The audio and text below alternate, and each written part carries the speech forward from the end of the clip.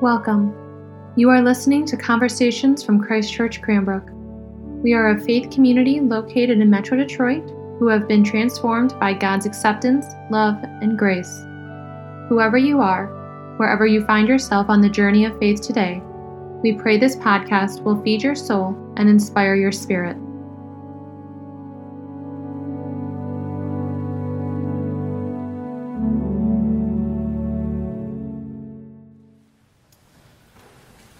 It's so good to be with you, Christ Church, Cranbrook. So good to be with you in the flesh. For quite a while, we've been doing our relationship virtually.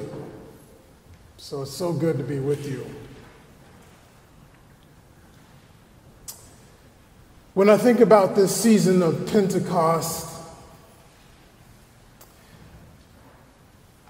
I understand that we should celebrate Pentecost, but oftentimes it frightens us. We should celebrate Pentecost, but oftentimes it is frightening. Ghosts frighten us. They are the top villain in horror movies. Ghosts distort themselves and crawl in human form like an inverted insect on ceilings. Ghosts appear as your ancestor in pain and misery. Ghosts are like parrots and mimic your voice, luring you into scratching and weeping and gnashing of teeth. In short, when you think about ghosts, you think about horror and evil. But this is not the case with Pentecost. Pentecost, which literally means the number 50, 50 days after Jesus' resurrection, Pentecost displays a good ghost. No, not Casper. The Holy Ghost, who descends upon the scared to death apostles and disciples like us, and encourages us to begin the church. And I think there are two key reasons why the Holy Ghost is different from the horrible ghosts. Two key reasons why they're different. First, the Holy Ghost soothes the frightening. The Holy Ghost is an advocate for us in the midst of our anxiety. The Holy Ghost calms us down instead of scares us to death, seeing some kind of inverted human body crawling on ceilings. And Jesus, our good shepherd, knows all about this. Jesus, our good shepherd, knows when we are frightened, when our communal responses sharpen, when we listen for predators, when the sheep are ready to run. Jesus knows all of this. Jesus knows our anxieties for the future, knows our anxieties for now. Jesus knows the accumulation of our anxieties that come from our past. Jesus knows that life can be so difficult and overwhelming that we even lose the ability to pray. Jesus knows this.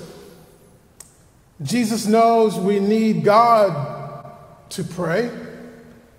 So Jesus says in our gospel today to a huddled group of scared to death disciples, Jesus says, I still have many things to say to you, but you cannot bear them now. And we, like that huddled, scared to death bunch of disciples, are like a little boy, frightened in the night. He screams, so his mother comes into his room to comfort him. "It's okay," she says to her son. "God is with you, even in the dark?" The boy asks. "Yes," his mom says. And the little boy responds, "But Mommy, I want someone with skin on. I want someone real. I want someone with skin on. I'm scared to death." And Jesus says to his frightened disciples, "When the Spirit of truth comes, he will guide you into all truth." Put some skin on those words, Jesus. We too want to say. In our hearts we say, "Show me what the truth looks like in a world such as this." Be practical, Jesus, because if I follow you and your truth, I will lose my life. I went looking for God with skin on in 1988. I was in seminary and I was given a grant to spend the summer in India. I spent half of the summer in what was then called Bombay, now known as Mumbai, working in the Christian Children's Fund, housed in a Christian social work agency in Dharavi, which is technically the largest slum area in the world, and a famous movie was made about Dharavi called Slumdog Millionaire. Every day I saw someone dead on the street. The other half of the summer I went on pilgrimage in India to see God with skin. For me, that meant going to see Mother Teresa and the work she did, feeding the Harjan, a word that means children of God, a word which is transformative of the word untouchable. I went looking for God with skin on as I saw Mother Teresa's team washing mucus and feces off the sick, as I saw the missionaries of charity playing with colicky infants. These were the ways she ministered, in her own words, when she was ministering to these people and bodies with feces. She said she was ministering to Christ's body. And I arrived in Calcutta looking for God with skin on. And I was exhausted, and my exhaustion deepened as I saw human horses running through the streets, carrying people, carrying the upper caste. And so I woke up the next morning at 5 a.m. to go to matins or morning prayer and pray with Mother Teresa. And being in the presence of someone that I considered a rock star, I became anxious as I watched these missionaries of charity like an ocean wave praying in their blue and white habits, ebbing and flowing in prayer. And in my seminarian identity, I was trying to figure out how to appear smart, because I wanted to ask a question of her, and I was trying to think of the most appropriate question, and I fumbled with this question at the end of matins as Mother Teresa was walking out the door. "What's the most important thing in the spiritual life?" I blurted out, and she responded, "The most important thing in the spiritual life is to pray." She paused. "And not just with words." It was not quite the concrete answer that I wanted. And Mother Teresa came to the United States in 1990, and she attended a meeting in Boston, and someone stood up at the end of her talk and asked, "Mother, since there is a sharp decline in religious vocations, especially in women's orders, can you tell me the secret of why the order of the missionaries of charity continues to grow? Can you clue us in terms of why you are still growing?" And Mother Teresa responded, "I give them Jesus."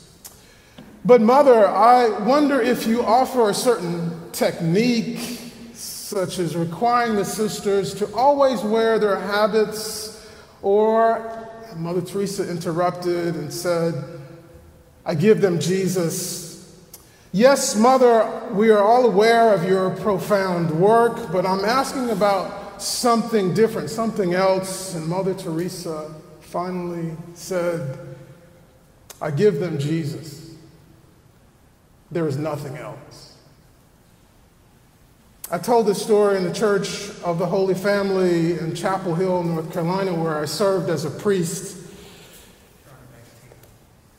And as I did that, I got an email, and it was someone who said they were moved by my sermon, and she asked in the email, "How do I give Jesus?"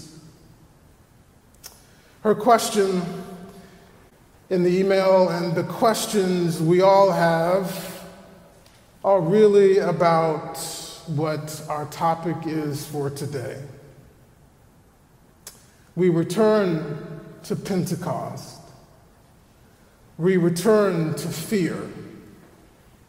And the fear is this: if we want to save our life, we must lose it. And if we lose our life for Jesus' sake, we will find it. And Jesus told us this. And the strange thing is that Jesus wants us to receive another frightening aspect of God's life, the Holy Ghost.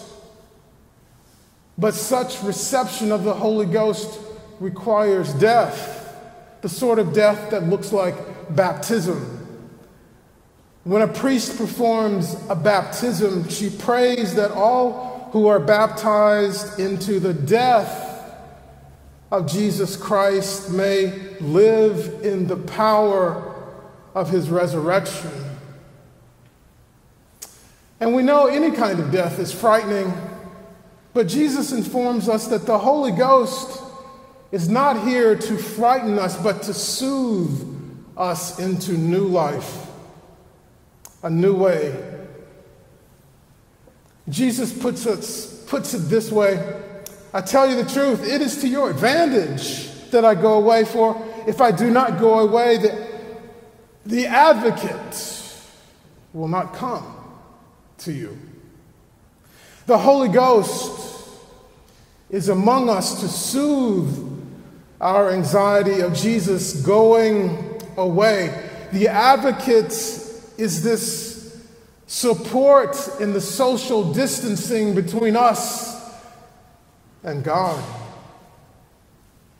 The Holy Ghost is different from the horrible ghost because the Holy Ghost soothes us in our need for practicality and concrete differences, and in our anxieties of knowing that we cannot do this life by ourselves.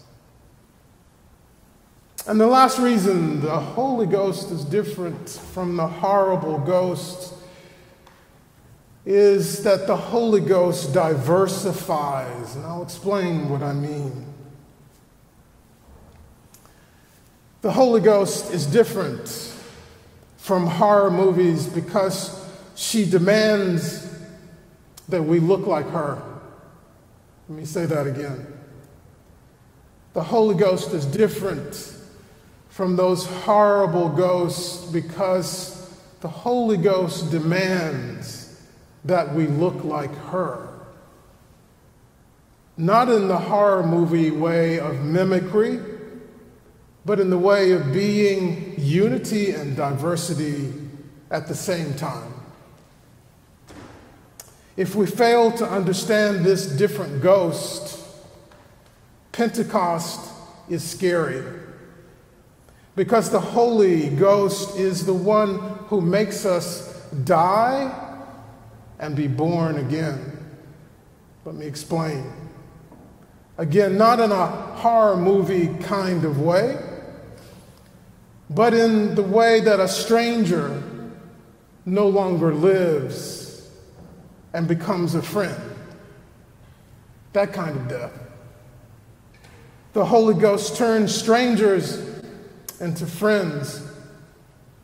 The Holy Ghost is capable of taking a once hostile crowd and turn it into a community. That kind of death. Shouldn't we all long for this Holy Ghost? Shouldn't we want and recognize this Holy Ghost among us? Whenever the Holy Ghost is around, that which once seemed impossible, it becomes possible. That's when we know the Holy Ghost is with us. This is scary, however, in that this means openness to new possibilities. Routines are now questioned and better habits are put in place. And the Spirit of truth, the Holy Ghost, comes to us and we are naturally changed. We now know what we should do, but find our own spirit struggling against the Holy Spirit.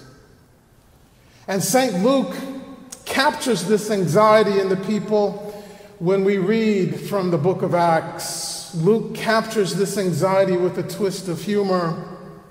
All were amazed and perplexed, saying to one another, what does all this mean? These people speaking, and they're different languages, but we can all understand. And then someone says, well, they're all drunk. We should celebrate Pentecost.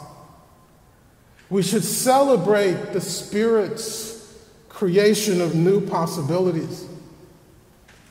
We should even celebrate the death of the stranger who becomes a friend, the death of a crowd that becomes a community. We should celebrate, but often the Spirit's diversification from crowd to community makes us more anxious. And as I close, I think about the lessons from the differences between the Holy Ghost and the horrible ghosts. The horrible ghosts are those who want us to stay afraid, who want us to continue to grasp onto a superficial life. The Holy Ghost lessens our anxiety by advocating for us. And similar to the 1st of January, the Holy Ghost is in us, causing us to embrace new resolutions. Resolutions of turning strangers into friends. Resolutions of showing what God looks like with skin on. The Holy Spirit holds up a mirror to us so that we can see the real horror. We are the ones more scary than ghosts. Our sins, our greed, our jealousy, our abuse of power, etc., are really more scary than human bodies crawling on ceilings. The Holy Spirit shows us that we often lack the image of God given freely to us. And instead of showing what God looks like through the Holy Spirit, unity and diversity at the same time, we instead move back to jealousy and sin and greed and abuse of power. And the Holy Ghost continues to hold up a mirror to us to make us realize that our own responsibility in cooperating with God is to produce God with skin on. Jesus made the first stab at that by being incarnate, God incarnate. But the Holy Spirit is asking us to be incarnate, to live in God's life as flesh and blood and look like God. Our incarnation is to show to God that we look like God. And Jesus' work is to come to us and look human. We are to mirror that miraculous reality. And so the Holy Ghost and the little boy who has a need for God with skin on is all pointing to us. We have skin on. And the work for us is to show God with our skin.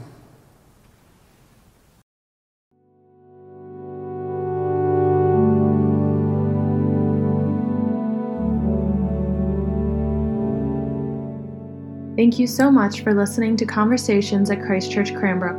To learn more about our mission, worship services, and learning opportunities, please visit us at christchurchcranbrook.org. You can find us on Facebook and Instagram at Christ Church Cranbrook.